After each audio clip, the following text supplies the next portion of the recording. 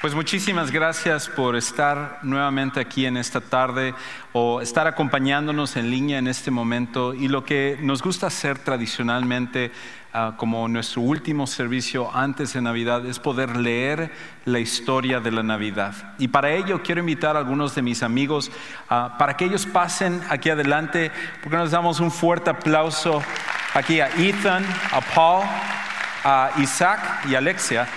Les voy a invitar a que tomen asiento aquí en las escaleras. Y quiero leerles a ellos la historia, pero quiero leerlo en realidad para todos nosotros, la gran historia de la Navidad que nosotros estamos celebrando el día de hoy y en esta época. Escucha cómo lo dice en este libro que es como un resumen de la historia de la Navidad. Hace más de 2000 años, una mujer de la ciudad de Nazaret llamada María fue visitada por un ángel llamado Gabriel, quien le dijo a esta mujer: hoy, perdón, ¿quién eres tú y de dónde saliste? Me llamo Ignacio, pero mis amigos me dicen Jason. Salí de una caja que decía Yahweh, no sé qué quiere decir, pero creo que es como una ciudad europea o algo así. Ok, Jason. Dije mis amigos, tú por ahora llámame Ignacio. Porque todavía no somos amigos. Ok, entonces Ignacio, puedes quedarte a escuchar la historia, pero no puedes seguir interrumpiéndonos, ¿eh? Está bien. Bueno, les decía, María fue visitada por un ángel llamado Gabriel, quien le dijo a esta mujer judía que daría a luz a un hijo y que le pondría de nombre Jesús, pues sería el Hijo de Dios. María era virgen y estaba por contraer matrimonio con un hombre llamado José. Sí, yo lo conozco. Tengo todos sus discos. Qué triste fue decirnos adiós. No. Yo estoy hablando de otro José, José el prometido de María. Déjame regresar a la historia. Al ver que María estaba embarazada, José, confundido y algo dolido, siendo un hombre justo, quiso dejarla en secreto para que nadie fuera a lastimarla. Pero el ángel Gabriel vino a José en sueños y le contó exactamente lo que María ya le había dicho a José: que el bebé que María tenía en su vientre es hijo de Dios y que será llamado Jesús y salvará a su gente de todo pecado. ¿Seguro que no era José? No, por supuesto que no. Ahora sigue escuchando la historia. Por causa de un edicto del rey para hacer un censo, María y José viajaron a la tierra de Belén para cumplir con el edicto.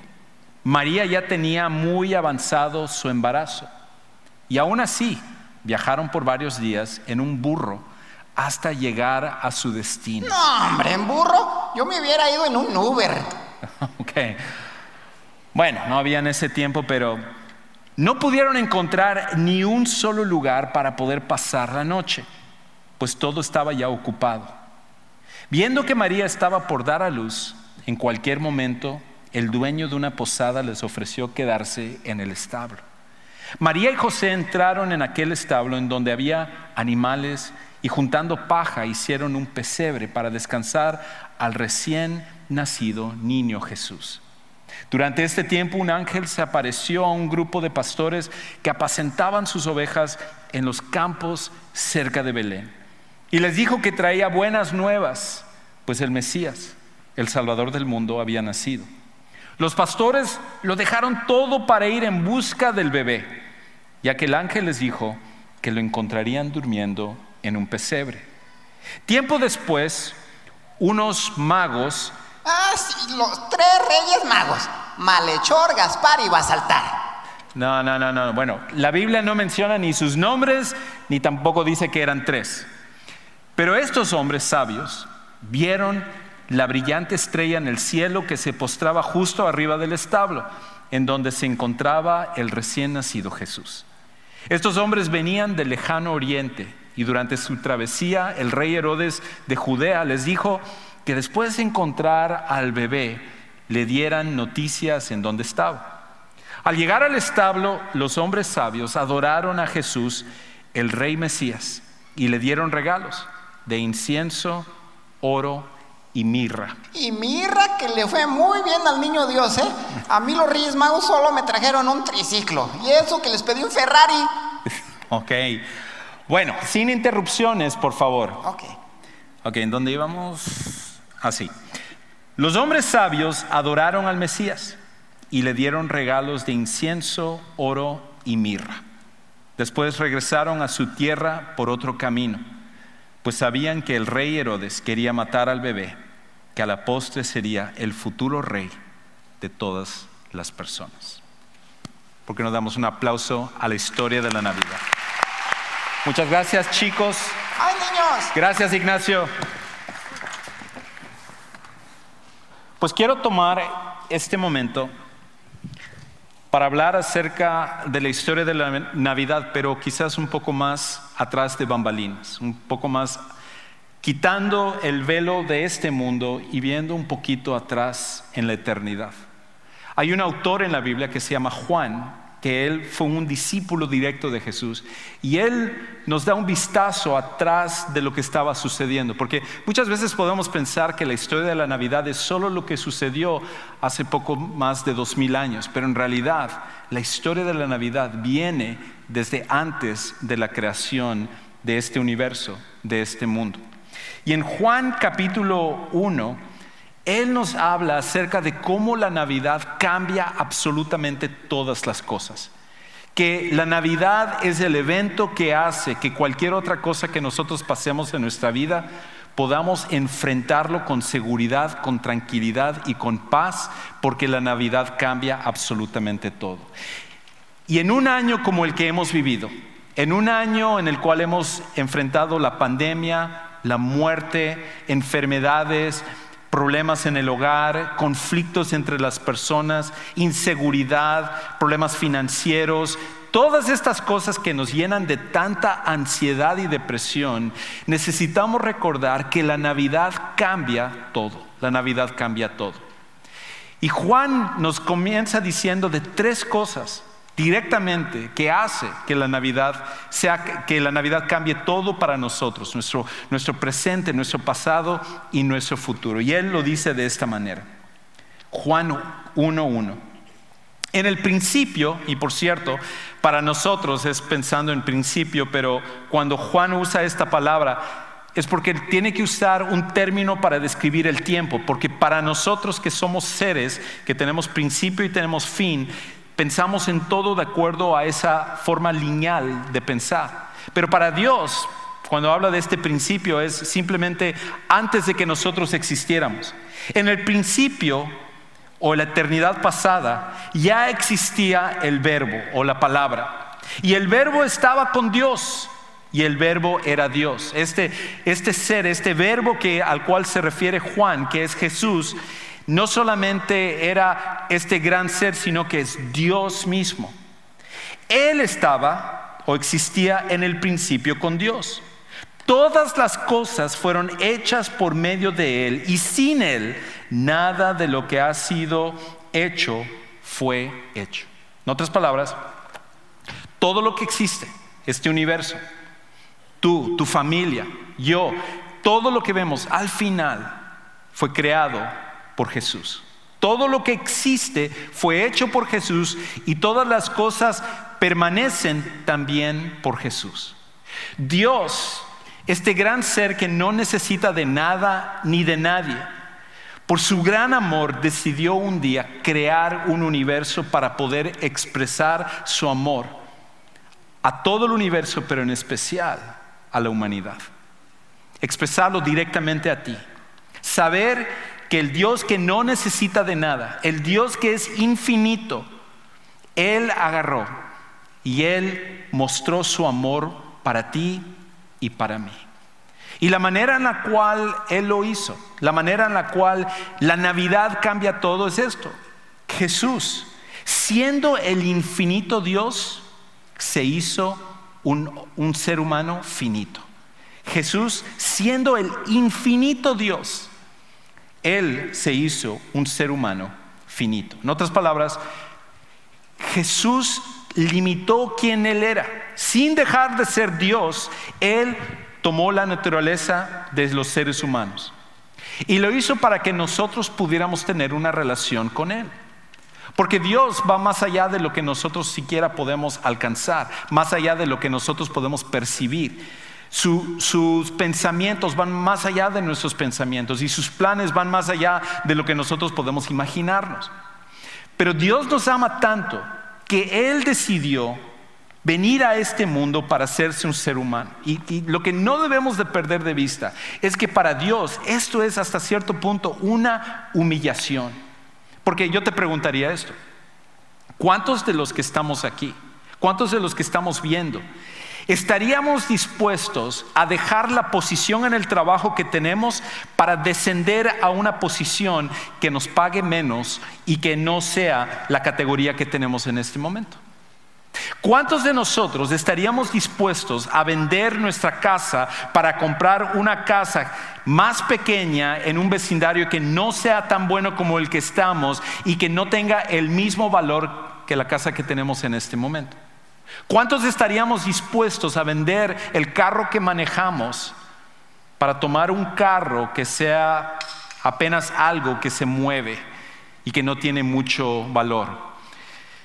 Ninguno de nosotros lo haríamos. Pero para Jesús, el volverse un ser humano era una degradación, era una humillación. Y Jesús hizo eso. Él tomó esa decisión voluntariamente para mostrarnos el gran amor que Él tiene por nosotros. Me recuerda una historia que escuché hace poco acerca de una señora que se llama Mary Daniel. Y resulta que esta señora Mary Daniel, ella tuvo que poner a su esposo en un asilo para que lo cuiden, porque resulta que después de varios años de estar casados, a su esposo le empezó a dar demencia y Alzheimer's. Y ella ya no podía bregar con él, con todos los problemas y la situación y el cuidarlo, no poder dejarlo ni un momento del día. Necesitaba atención de 24 horas al día, y entonces al final lo puso en uno de estos lugares donde hay un cuidado de 24 horas. Y todas las noches ella iba a estar con su esposo y a prepararlo para que él pudiera acostarse a dormir. Y él se le olvidaba la mayoría de cosas, pero cuando llegaba su esposa era como que una vela se prendía, un foco se prendía, y él podía recordar un poco de quién era él, quién era ella y un poco acerca de su vida. Pero cuando llegó la pandemia del coronavirus, una de las primeras cosas que pasaron es que se prohibieron en ese lugar que pudieran llegar las visitas. Y ella estaba con el corazón quebrado porque no podía estar con su esposo, no podía ver a su esposo, no podía hablar con su esposo. Y por varios días, 113 días, ella estuvo sin contacto con su amado esposo. Y ella estaba hablando con gente de la compañía, gente del asilo, otras personas, médicos y todo, tratando de ver la manera de poder ver a su esposo. Y finalmente, después de estar luchando tanto, una persona de este lugar del asilo le llamó a ella y le dijo: mira, hemos encontrado una manera en la cual tú puedes venir a ver a tu esposo, pero tienes que hacer esto. Tienes que agarrar una posición que tenemos de medio tiempo, y la posición es de lavaplatos. Sabemos que esta es la posición más baja que tenemos, pero es la única manera en la cual tú puedes venir a estar con nosotros. Y ella inmediatamente dijo: no me importa de qué sea el trabajo, yo lo agarro. Y fue y empezó a hacer este trabajo de medio tiempo con la finalidad de estar con su esposo. Y ahí estaba ella, un trabajo duro, lavando un montón de platos de todas las personas allá, un trabajo fuerte, pero le daba una oportunidad de estar unos momentos con su amado esposo. Imagínate alguien estar dispuesto a humillarse de esa manera para mostrar el amor hacia aquella persona que tanto ama. Eso es exactamente lo que es la primera Navidad. Eso es exactamente lo que tú significas para Dios. Que Dios estuvo dispuesto a tomar la posición más baja, haciéndose un ser humano, y en otra parte de la Biblia nos dice, haciéndose obediente y haciéndose un siervo y obediente hasta la muerte de cruz. Y todo comenzó con una Navidad. La Navidad cambia todo, porque es el infinito Dios que se hizo un ser humano finito por nosotros. Pero Juan continúa diciéndonos que no solo eso hizo Jesús. Continúa diciendo el versículo 4: en él estaba o existía la vida, y la vida era la luz de los hombres. La luz brilló en las tinieblas, y las tinieblas no la comprendieron, no la dominaron. Y las tinieblas es nuestro mundo de oscuridad, de pecado, de tantas cosas que están mal, que solo vemos a nuestro alrededor y decimos, las cosas es como que vivimos en una oscuridad. Ese es nuestro mundo. Existía la luz verdadera que al venir al mundo alumbra a todo hombre. Y Juan entonces nos dice una segunda cosa con respecto a cómo la Navidad cambia todo. La Navidad cambia todo porque Jesús, siendo la vida y la luz, entró a la muerte y a la oscuridad. Jesús, siendo la vida misma y la luz misma, estuvo dispuesto. Él vino y entró a la muerte, a este mundo de muerte y a este mundo de oscuridad. Otra vez, imagínate entrar voluntariamente a un lugar de muerte, de enfermedad, de tantas cosas que están mal en nuestro mundo. ¿Quién en su sano juicio haría eso de entrar intencionalmente a un lugar así? Solamente alguien que ama tanto. Y ese es Jesús, precisamente. El mismo ser que es la vida misma, el mismo ser que Él es la luz misma, entra a este mundo para iluminarnos y nosotros poder entender el gran amor de Dios. Pero Juan nos dice una cosa más. Juan nos dice que no solamente Jesús, siendo el infinito Dios, vino a este mundo, no solamente porque Él era la vida misma y la luz misma, sino que nos dice una tercera cosa. Escucha cómo Él continúa diciendo ahora en el versículo 10. Él estaba en el mundo, Jesús estaba en el mundo, y el mundo fue hecho por medio de Él. Y el mundo no lo conoció. A lo suyo vino, y los suyos no lo recibieron.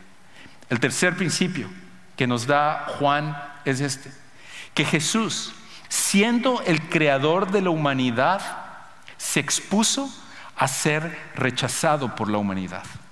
Jesús, siendo el creador de la humanidad, se expuso a ser rechazado por la humanidad. Imagínate que Jesús, que nos hizo a todos nosotros, que hizo a todos los seres humanos, entró a este mundo, y nosotros, en vez de celebrarlo, nosotros, en vez de arrodillarnos y postrarnos y decir, gracias Dios de que nos amas tanto, gracias por tu misericordia, gracias por tu gracia, gracias por la vida que tú nos das, gracias por esto, lo que nosotros hicimos fue escupirle en el rostro a Dios, maldecir a Dios. Y tú dirás, ¿yo cuándo le he escupido a Dios? ¿Yo cuándo he maldecido a Dios? Cada vez que nosotros pecamos, cada vez que nosotros hacemos lo contrario a la voluntad de Dios, estamos haciendo exactamente eso. Y Dios, que sabía que tú y yo haríamos eso, de cualquier manera, Jesús escogió venir a este mundo. Y el mundo no lo conocimos. Me recuerda a una historia que leí acerca de el famoso guitarrista del grupo U2, que es uno de los grupos más conocidos, que le apodan a él The Edge. No sé si sabes quién es The Edge. Aquí hay una foto de él. Pero él se caracteriza sobre todo por su estilo. El sombrerito que siempre lleva, esa chamarra negra, la guitarra, lo delata donde quiera que él va. Y hace algunos años él estaba con su hijo y era Halloween, y él decidió salir con su hijo para pedir dulces en su vecindario. Y se le ocurrió que la manera como iría vestido sería normal, como él siempre va, con su sombrerito, con su chamarra, con su guitarra, y le vistió a su hijo de la misma manera. Y los dos salieron ahí de casa en casa pidiendo dulces y todo. Pero una de las cosas interesantes es que cuando llegó a una de esas casas, ya que había agarrado los dulces, estaba yendo con su hijo y pudo escuchar cómo la pareja que vivía ahí le decía al esposo o a la esposa: mira, qué triste que este señor cree que se parece al Edge, pero ni se parece al Edge. Y era él, solo que no lo reconocieron. Eso es lo que nos sucedió con Jesús. Es lo que sucedió con Dios. Dios mismo vino a este mundo como Jesús. Es de lo que se trata la Navidad. y ninguno de nosotros lo conocimos. No reconocimos que Dios había caminado y estaba entre nosotros. Entonces Juan nos termina llevando a un principio que es súper importante. Y el principio al cual Él nos lleva es esto: que al final la Navidad cambia todo, porque es acerca de un Dios inalcanzable alcanzándonos. La Navidad es acerca de un Dios inalcanzable, que no importa lo que tú y yo hagamos, no importa lo religiosos que seamos, no importa lo morales que seamos, no importa lo buenos que tratemos de ser, no importa los ritos que hagamos, nunca podemos alcanzar a ese Dios infinito que trasciende el tiempo. Pero Él, el Dios inalcanzable, bajó para alcanzarnos a nosotros. Escucha cómo Juan termina diciendo en esta última parte. Versículo 12: pero a todos los que le recibieron, les dio el derecho o el poder de llegar a ser hijos de Dios. Es decir, a los que creen en su nombre, que no nacieron de sangre, ni de voluntad de la carne, ni de la voluntad del hombre, sino de Dios. Y aquí la Biblia nos dice totalmente contrario a lo que la mayoría de nosotros pensamos, que todas las personas somos hijos de Dios. Todas las personas simplemente somos hijos del Altísimo. Pero la realidad es esta: que aunque todos somos creados por Dios, para llegar a ser un hijo o una hija de Dios, es necesario poner nuestra fe en Jesús, que vino por nosotros. Es la única manera.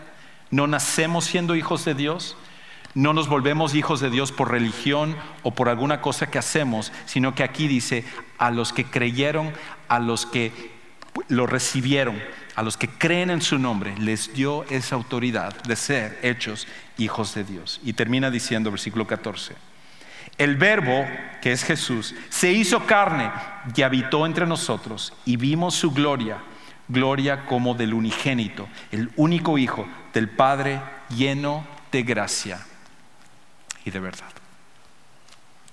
La Navidad cambia todo. No importa lo que enfrentemos, si Dios vino por nosotros, ninguna cosa que al final nosotros tengamos que enfrentar tiene que ser nuestro final. La Navidad cambia absolutamente todo. Nuestra oración es de que el día de hoy tú pudieras tomar la decisión de conocer a Jesús como tu Salvador personal. Ya sea que tú estés aquí en el auditorio, al final en un lugar que nosotros llamamos Next Step Center, van a haber personas ahí terminando este servicio donde nos encantaría poder platicar contigo, ayudarte a tomar esta decisión y explicarte quizás alguna pregunta o algo que tienes con respecto a eso. Para los que están en línea, tenemos gente que está ahí en línea también. Si tú quieres tomar esta decisión, qué mejor que celebrar la Navidad entendiendo que Jesús es nuestro Salvador y poniendo nuestra fe en Él. Ahora, quiero invitar a mi familia que pase aquí: mi esposa Heise, mi hija mayor Rebeca. Faltan 2 de nuestras hijas, pero estamos aquí nosotros 3. Y tradicionalmente lo que nosotros hacemos como iglesia es que usamos las velas de alguna manera como un símbolo del hecho de que Jesús, como decía este pasaje, es la luz. Él fue la luz que vino a este mundo.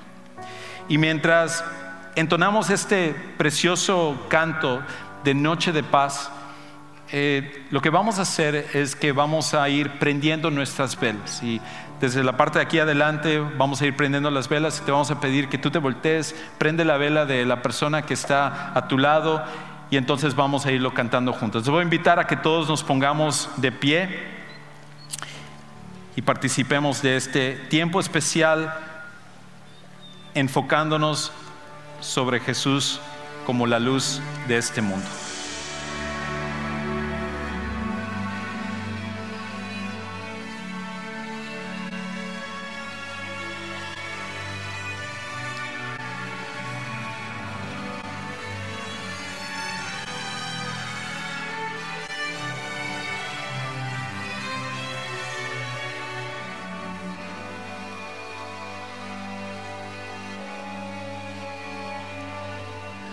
No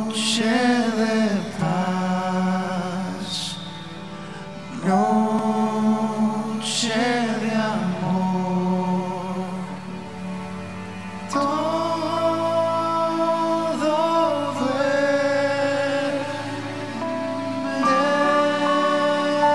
alrededor, entre los astros que esparcen su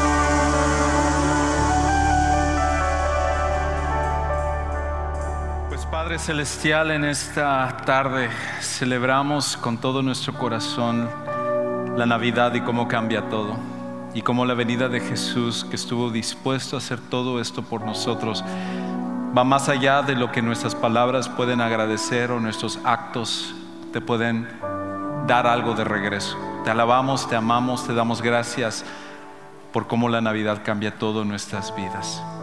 Te bendecimos y todo esto oramos en el nombre de Cristo Jesús. Amén.